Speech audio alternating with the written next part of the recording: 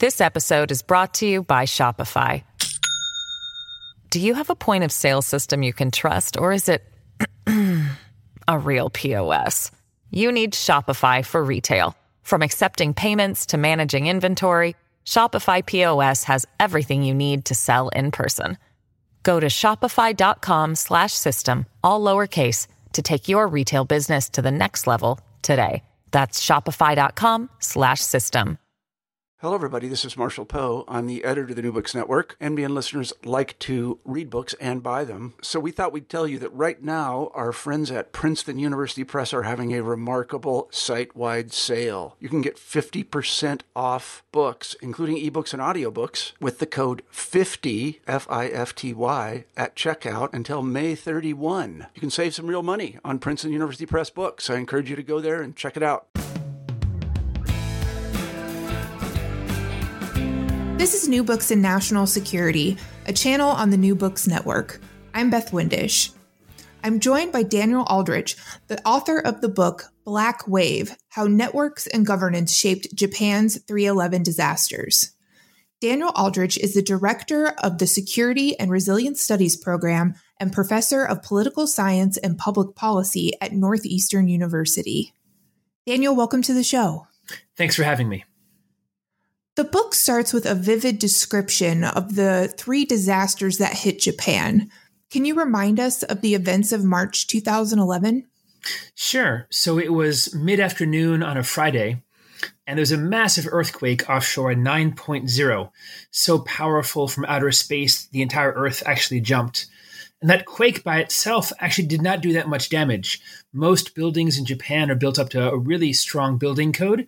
Very few people were hurt even in that earthquake. But unfortunately, the earthquake was the start of two other disasters. One was a massive set of tsunami, huge waves, some as tall as 60 feet, that came ashore about 45 minutes later. And then the combination of the earthquake and tsunami set off the Fukushima Daiichi nuclear power plant meltdowns. 3 of those reactors melted down within about 48 hours. So Japan had to deal with the deaths of roughly 18,400 people from the tsunami and evacuating almost 500,000 people at its height from those 3 disasters. And how did you become interested in writing about disaster and social ties, and this case in Japan in particular? Yeah, so disasters and I have a strange history. In fact, in 2005, my family and I had moved to New Orleans, Louisiana, and we had pretty bad timing. We moved down in July. We had about 5.5, 6 weeks down there before Hurricane Katrina arrived. And Hurricane Katrina shut down the schools my kids were going to go to. They shut down my university, Tulane, which I never taught at that year. They destroyed our home, our hard drives, our car, all of our paper records, our clothing, basically everything that we had but one small bag of stuff. And beginning with that personal event of going through a shock, I began to wonder, what does it mean to recover now? What is resilience going to look like for us as a family, for our neighborhood, for the city of New Orleans? And since 2005, I've been working on this broader question of what helps communities and cities build resilience to shocks. I had just finished another project back in 2011 when I got the horrible news that this huge triple disasters had hit Japan. And I've spent a lot of time in Japan since I was around 16 years old. I was spending most of my summers, I would say, about 4.5, 5 years total in Japan. And of course, I've got a lot of friends, colleagues over there. And immediately I went on the first exploration mission from EERI, the Earthquake Engineering Research Institute. I went with them about a month later after March 11th. So a very personal interest in Japan. Not to mention, for those of us on the outside, Japan has so many lessons to teach us. Right? Here's a country sitting in the ring of fire. It deals with earthquakes. It deals with tsunami. It does all kinds of disasters, and they still have this level of deaths, 18,400 people getting killed. So for me, there's so many things important for us to learn from this shock. And I want to go into your findings in detail, but I also wanted to ask you a little bit about your method with this book. And you have several appendices with your interviews and some of the statistical tables. Could you talk a little bit about your methodology and how you incorporated these different types of information into a very social science kind of study? Sure. My teachers back in grad school always told me there's never one way to understand a problem. If you only have a single tool, whether it's doing interviews or regression analysis or mapping or focus groups, whatever you're going to do, that tool by itself will only capture really one part of the problem. And they always encourage me to think about how do you better understand this, usually through multiple methods. So I knew early on I wanted to speak with as many survivors as I could, even the families of those who passed away, and of course, NGOs, mayors, decision makers, and engineers. But I also wanted to find broader patterns that would be hard to see just from those interviews and conversations. So I began collecting data on around 140 different communities along the coast. And then as I was finishing up the book, I realized I wanted to know more if Japan's overall approach were unique. So I began to look at other countries as well. I captured around 130 countries over time, how the combination of governance and democracy had helped them handle these kind of shocks. So what I tried to do for the book was make the argument very clear and the evidence as clear as possible for people who are really geeky like me, who love numbers and tables and all that kind of stuff. I've got, as you mentioned, a lot of appendices in there, the original numbers. And in fact, my other thing I was trained for with graduate school was the really importance of being transparent and open. So all the data I used in the book, all of the numbers, all of that stuff that we captured, it's all posted online at the Harvard Dataverse Network, the DVN. And there are a lot of scholars like myself who want the public or other scholars to have access to it, have put their information for everyone to access. Yeah, that's very cool. And I want to dive into your framework, but I remember we actually were introduced through my partner who is involved with Chai Hack Night, and you were sharing some of your data on social capital through that Dataverse. It's an interesting take on getting that data out there. And have you seen other people starting to work with that information? I know some of it you've only put out recently with some of the papers on social capital, so it may be still too early. Actually, we were really thrilled. The data set that we put out just about 2.5 months ago that tries to capture across the continental United States different levels of bonding, bridging, and linking social capital, that actually has been downloaded around 200 times so far. So, for us in academia, that's like Harry Potter level sales. That's really great. So, it's not going to be, necessarily making any money. This is all free. But it's really important, I think, any kind of scientist, any kind of journalist, someone making a claim that the way they got there be open and obvious to other people. I think one of the challenges we often have is we get in a fight with someone, we get in a disagreement. It's not quite clear to us what we're arguing from. Where's the evidence that we have? And it's really important. My students know this, to make everything as open and clear as possible. If you can't publish the data, maybe you shouldn't be making that argument. And this is what we try to do. And of course, if there's individual information in there, it's anonymized. We do our best to make sure that nothing is going to go out there that shouldn't be out there. But yeah, the thing what you mentioned just now, that data set captures at the county level all 3,000 counties across America and how connected they are in terms of bonding, bridging, and linking ties. And so we should definitely talk about those because the book provides that framework for understanding the different types of networks that help us in both everyday life and the disasters.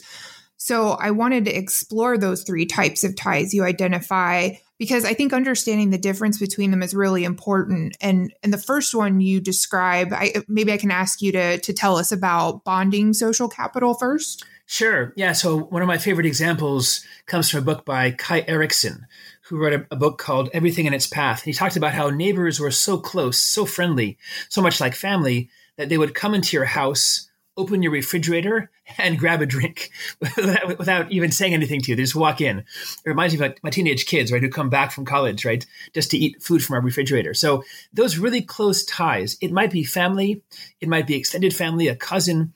A lot of times in African American communities, people are uncles or aunts, people who are really close to you. That is what we call a bonding tie. And oftentimes bonding ties are individuals who speak the same kind of way. They have the same kind of training or background, ethnicity, race, religion.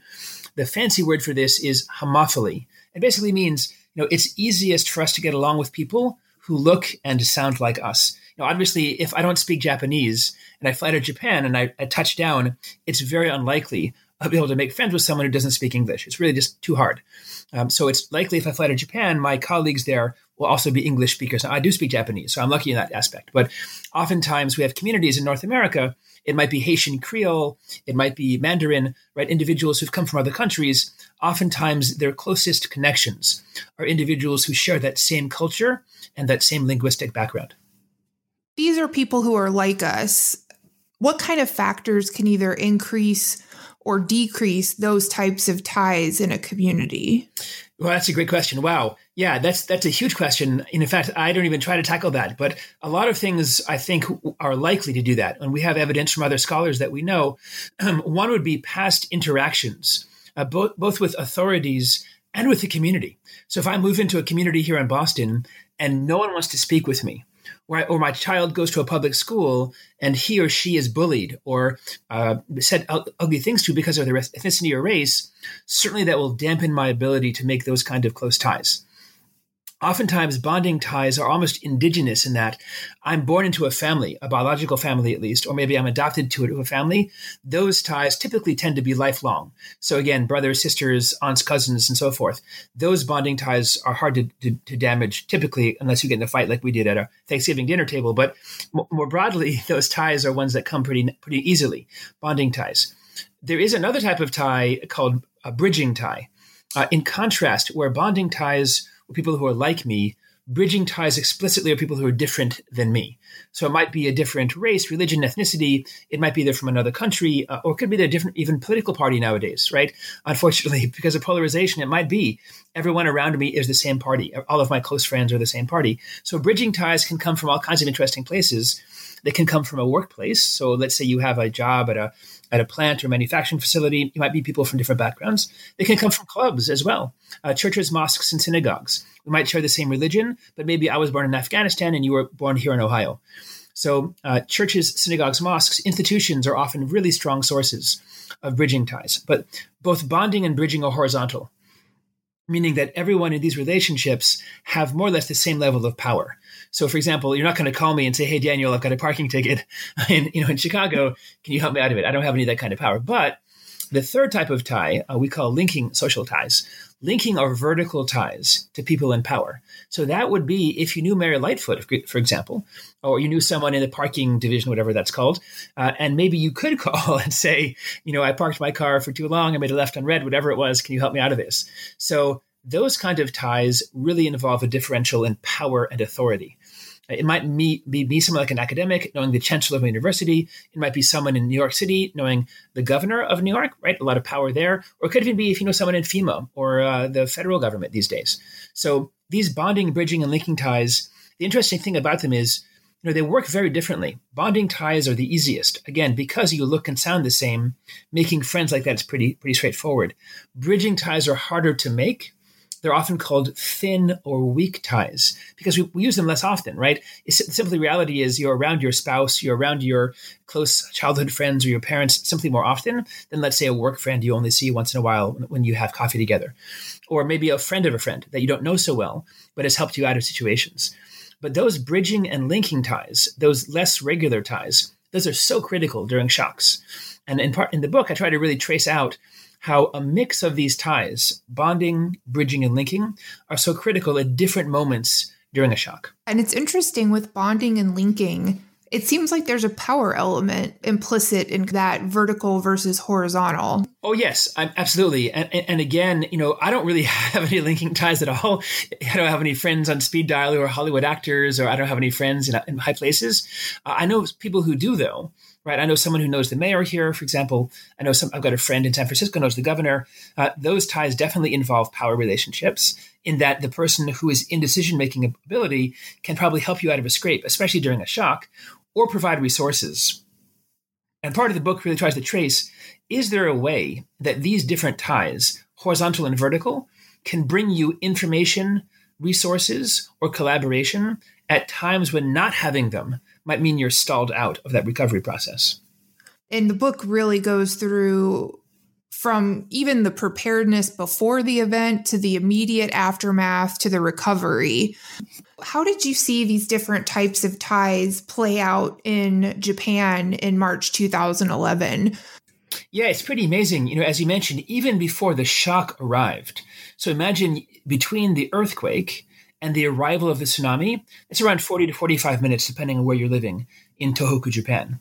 And you talk about the decision time of, do you go pick people up or the training that some of these folks have that you just go? Exactly. I mean, that's rough. Yeah. If you're a Japanese school child anywhere in Japan, your school has had regular drills, probably once every month or so. And the idea there is called tendenko, which literally means to flee by yourself. So if you feel an earthquake and you're anywhere near a body of water, you need to flee uphill by yourself, not stopping for your dog or your pictures or your phone or even for parents or friends. Tendenko's training is get up and go by yourself. Now that's really good advice, honestly. It really is, because it's pretty obvious. If you go toward the ocean at a time when there could be a tsunami arriving, that could be a big problem. But what we found, though, empirically, and this is from all the interviews that we did, all the surveys, we found that many of the people who had survived, especially the elderly and vulnerable, they had only survived because a neighbor, a friend, a caregiver had violated that training of tendenko, had run back and gotten them out of a dangerous place. The reality was most people, when that earthquake struck, were in the flat, right by the ocean locations in their towns. In some cases, they were literally on the fishing docks. In some cases, they were in homes or businesses along the shore. When the earthquake hit, most people were very vulnerable. If they stayed there, they would probably lose their lives. And this is where the bonding ties came in really important.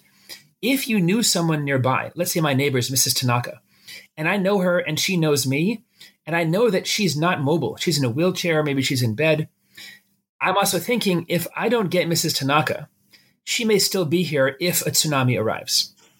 And of course, at the same time, by the way, the earthquake struck, everyone's phone, radio, television set, broadcast speaker, all of those different media are saying, flee, get out of dangerous areas, get out. You described the high-pitched noise that it makes. It's very vivid in the writing that I'm like, man, that must be just intense. It's a horrible noise. Yeah, I've heard it. Unfortunately, I've had several moments. Actually, I take students to Japan over the summer, not this summer, obviously, because of COVID-19, but most summers. And we go visit these locations. And actually, we've had tsunami warnings when we've been on the coast. It is a terrifying sound. If you own a cell phone, it is impossible to ignore. Your cell phone will turn on and make that sound.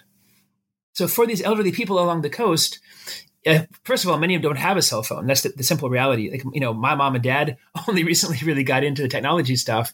So many people don't have the cell phones. And if you, as a neighbor of an elderly person, someone who's vulnerable, don't go save them, it's quite possible they'll still be there. So what we found happened was the following.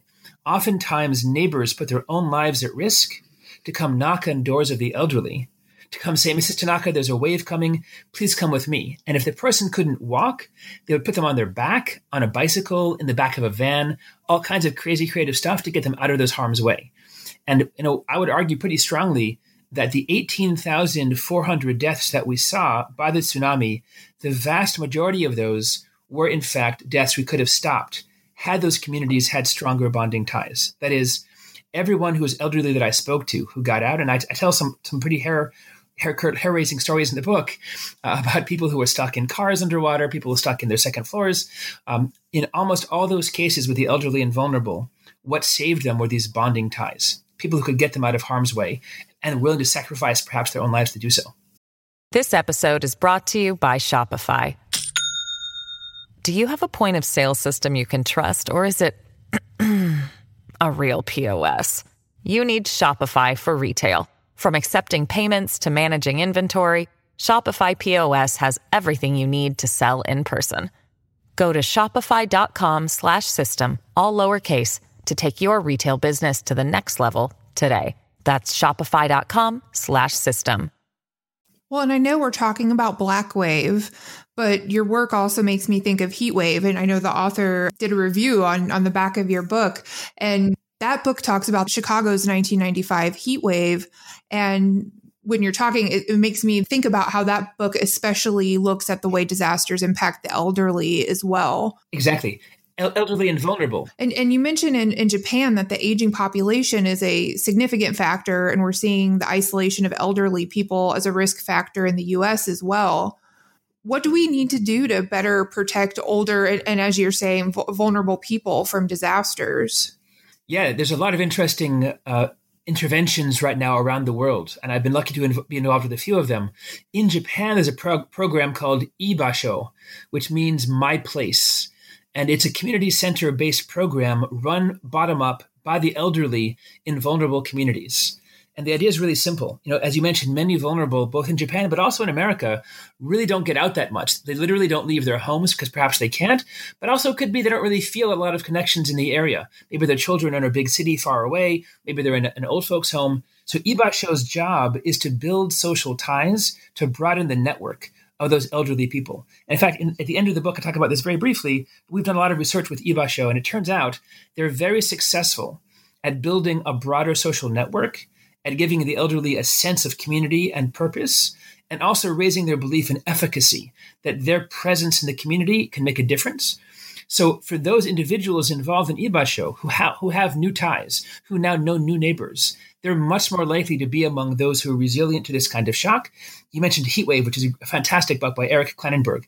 Eric argued a number of years ago, using qualitative methods, that in Chicago, it wasn't just being elderly that meant you were at risk from a heat wave. It was a combination of being elderly and alone, elderly without connections. Elderly individuals who had connections often were helped out of their hot neighborhoods, out of their hot places with no air conditioning, into a nearby pool or into a nearby community center or a public hall where they could get cooled down. Many people were fine. But the 750 people who died, unfortunately, those were individuals in Chicago who were both elderly and didn't have those networks. So building up networks, this process of Ibasho, getting the elderly involved. We have a few different projects also. In Australia, they have something called Neighbor Day. And it sounds weird, but the reality is, if you think about it, how many of us in urban areas, I live in Boston, you're in Chicago, how many of us really know our neighbors? And if there were a fire, if there were a heart attack, would we be able to knock on that door and say, hey, it's me, it's Daniel, I need your help right now. Drop everything, come with me. Or the person be like, oh, I'd love to help you, but I've never seen you before in my life. I'm opening the door, right? So Neighbor Day in Australia is a very straightforward idea. Many cities, like Melbourne, for example, they need to build those connections. So it's an entire day in the calendar built around community activities, knocking on doors, making new friends. Hopefully when you move into a neighborhood in the olden days, you got that little basket of goodies, right? Maybe a bottle of wine if you're lucky, maybe a cake or something like that. So unfortunately, I would imagine most of us listening right now didn't get that when we moved into our communities. Maybe you did. Maybe you have nice neighbors. But I didn't get that when I moved in, right? And building these ties requires effort. It requires vulnerability as well. Because, of course, no one wants to knock on a door and be told, I'm not opening the door to you, buddy. Forget it.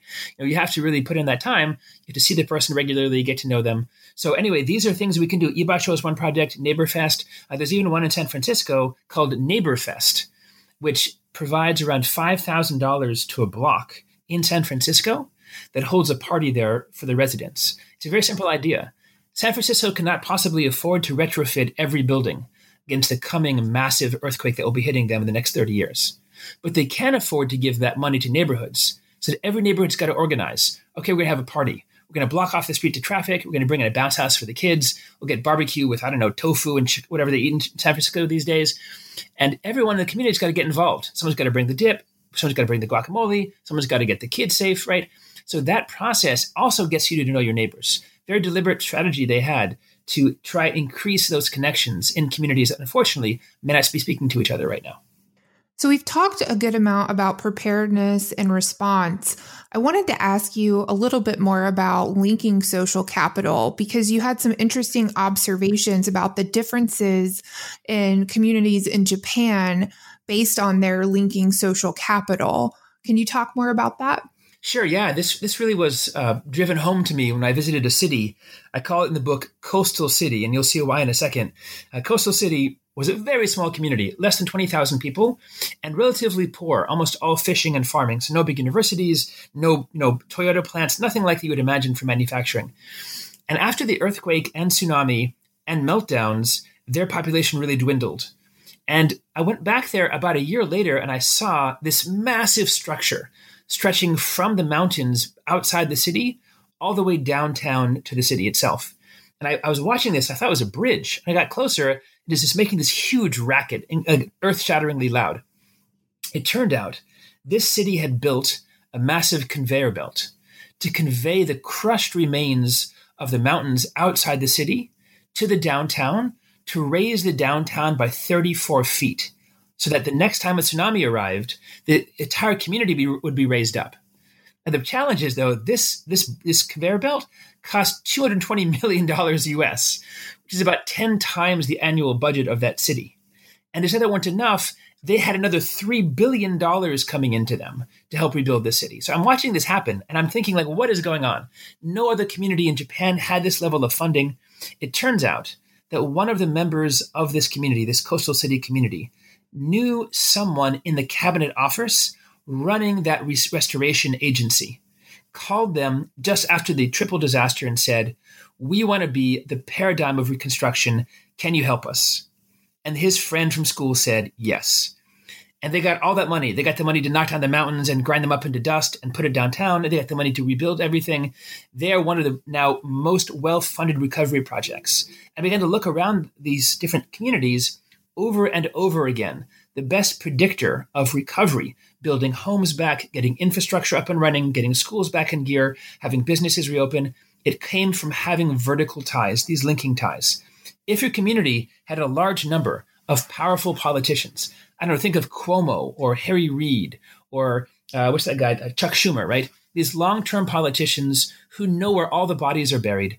They're able to cajole and threaten and coerce businesses and other people to do what they want. If you had a lot of those kind of boosters on your side, then your community would actually build back better in Japan. You'd build back more schools, more businesses, more roads. If you only had no or one of these kind of people, I found your recovery would be about 3/4 of what it was before. Meaning, unfortunately, these vertical ties really bring in the resources. They bring home the bacon in a very measurable way after a shock. So how do we square the circle on the idea that who you know matters and the notion of fairness and, I guess, wrestling with ideas about corruption? Yeah, I mean, I've actually done research in India as well after the 2004 Indian Ocean tsunami. And I can say there as well, all the evidence showed it was not a question of need or equity that drove distribution to people who had gone through the tsunami there. It was really about connections, who you knew.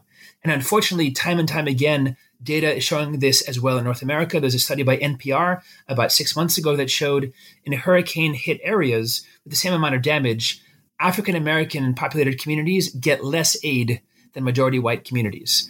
So it's a great point you're making, which is unfortunately politics are still very much intertwined, not only in being ready for the shock, right? Not only having things like during COVID-19, having PPE, having tests available, right? Having the ability to have a mandatory mask requirement, that level of preparedness, but also in the reconstruction process. Who gets the PPP grants? Which kind of firms and businesses are ones getting the money?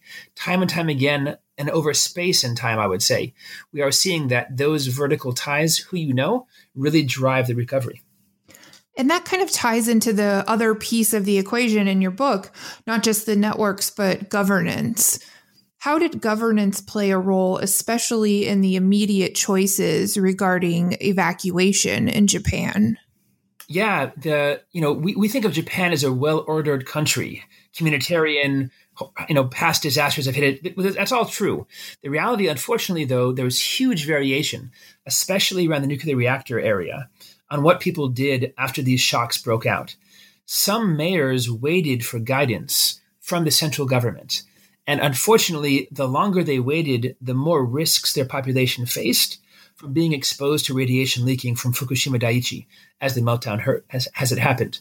Other mayors didn't wait. They commandeered buses. They went around with loudspeakers. They handed out potassium iodine pills without waiting. These mayors who had the courage to go on their own and not wait for guidance, they got their people out much more quickly. And I found in a number of different communities, the level of engagement, the level of governance really varied. In some cases, mayors literally would sleep under their desks for the months that followed. And some of them even lost their spouses to the shocks, but still kept coming back to help their neighbors out. Other governance was not as, let's say, courageous or obvious, Others waited for the herd. They didn't really take the lead. So that really makes a big difference. In the same way that right now, some mayors and governors are feuding over who has the power, for example, to make a whether it's a COVID-19 mask requirement or so forth. Some mayors are just letting things happen, letting sort of people do what they want. Others are really taking a position and leading from the front. So what I found was in different communities, some mayors had that leading from the front approach, others not so much. You mentioned COVID-19. Have you seen any of the other themes you observed in Japan resonate with you in these recent events? Yeah, unfortunately, yes, in a lot of different ways. So my lab at Northeastern right now has been tracking COVID-19 outcomes both here in North America, but also in Japan. Again, we have a long relationship with them. And we have found that these bonding, bridging, and linking ties are strongly correlated, connected to COVID-19 outcomes. So that communities that primarily have bonding ties, where all your information comes from people that are like you, those communities, unfortunately, seem to have worse COVID-19 outcomes than communities that have more of these diverse, weak ties. They're bridging and linking ties. And part of what we think is happening, both in North America and Japan, is that people who have different sources for their information. For example, let's say I listen to the CDC, I watch my local news station, I get the newspaper, I talk to my neighbors, I talk to my kids' school, right? I've got multiple sources of information. I'm going to get a pretty strong set of maybe diverse, but also pretty strong set of options of what I could do. If I only listen to a single news source, maybe only one certain news channel, one cable news channel, I'm going to hear the same kind of message. It might be, let's say, diminishing the threat. It might be telling me there's no big deal. And we think there's a huge difference if the message that you get is from a wide variety of sources telling you this is a risk, wear a mask, don't go to work if you don't have to, don't join large-scale gatherings outside, don't have COVID-19 parties. Or you get one message from one group of people that look and sound like you that says, hey, Daniel, this is no big deal. It's like the flu. It'll be over by spring. Don't be a sheep, all that kind of stuff. So we think, unfortunately, those echo chambers of bonding social capital here can have a negative impact. That is to say, you're not going to change behaviors. You might just go to work. You might not wear a mask. You might go to an outdoor a concert of some kind of event. In contrast with people getting their sources from different things, if you hear from different people, a federal government, CDC official, a state level person, a local mayor, your friend, the doctor, and all of them are saying, yeah, Daniel, I know it feels like it's been a long time, but you should keep the mask on. We think it's more likely that you'll take on those mitigation processes. So yes, we have found in this COVID-19 that these bonding, bridging, and linking ties seem to have very similar impact. So as you talk about these different ties and evaluating information, it makes me think about kind of critical thinking versus expertise and listening to experts, but also questioning common knowledge or things that are thought to be the way we should do things. And a really good example of that is when you talk about the failure at Fukushima and that the backup mechanisms for the nuclear facility were done to a standard, but they weren't appropriate for the environment. As a Midwesterner, putting important equipment in the basement makes a whole lot of sense, right? Tornadoes. But you talk about how that's a mismatch in Japan, right? Tornadoes. So how do these ties help us when we're trying to navigate complex technical information, which we may think we're doing things correctly, but sometimes we need to stop and kind of question that conventional wisdom and say like, hey, we're in Japan. We're not going to have a tornado. Why do we have the generator in the basement? Exactly. How do we use our ties to navigate these difficult situations and sometimes push back? Yeah, for me, I think one of the biggest benefits of multiple types of connections, one of the big is really information. And that information coming from different sources and different perspectives can really push me to think about my own, quote, expert opinion. And as you mentioned, really well said, the Japanese nuclear power disaster was completely man-made in the sense that back in the 1960s, the engineers who were trained by American-based engineers put the backup systems, both the batteries and diesel generators that could keep water flowing through a nuclear power plant and therefore keep it cool, even in the case of a shutdown where there's no electricity, in the basement. Because in North America, where most of the plants had been built, tornadoes were the biggest risk that people faced. So it makes a lot of sense. If the threat's coming from above, you put these systems in the basement, they'll be safe. And of course, they would have been safe from a tornado. Unfortunately, when the water overtook the walls on site and flooded those sites, you had no backups left. They were completely destroyed. And at that moment, of course, what you really would have wanted to do would be have not only local knowledge talking about what are the local threats here we face on the coast of Japan. How often are tsunami? Well, once every 60 years or so from past geological records, once every 60 years. So if they talk to local residents at that moment, rather than going off the American expertise, that might have prevented this entire disaster.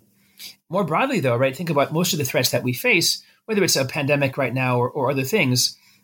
The more regular that we're able to hear different perspectives on what's going on, right, that really gives us a chance to push back on what assumptions am I making, right? What do I think that I know? There's been a lot of research, unfortunately, that shows experts are often the worst at changing their own perspectives, changing their frameworks. Experts might do the wrong thing multiple times because they think there's no need for them to listen to anyone else.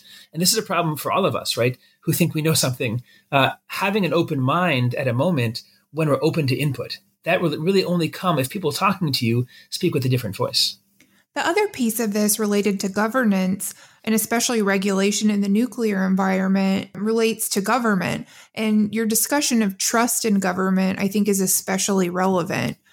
How does trust or lack of trust in government institutions impact preparedness and response? Yeah, this is a huge topic. So I saw this a few years ago from a colleague who'd been working on this idea that what happens if the government tells you something, like, Daniel, it's not safe in Boston, you need to evacuate. And I don't really trust them, right? So I'm going to probably not listen to that first evacuation order, or maybe the second one. Maybe it might take coercion to get me out, or maybe I'll even stay put. So this research made me think, what's going to happen, though, if the government fumbles a response initially? That is, they make some obvious choices to hide information or to downplay it. You can think right now, for example, if the CDC isn't getting information on COVID-19, it's going to the government instead. Is that going to downplay this information? So what we found in Japan was the following. Japan used to be among the highest trust societies in terms of people's trust in the government.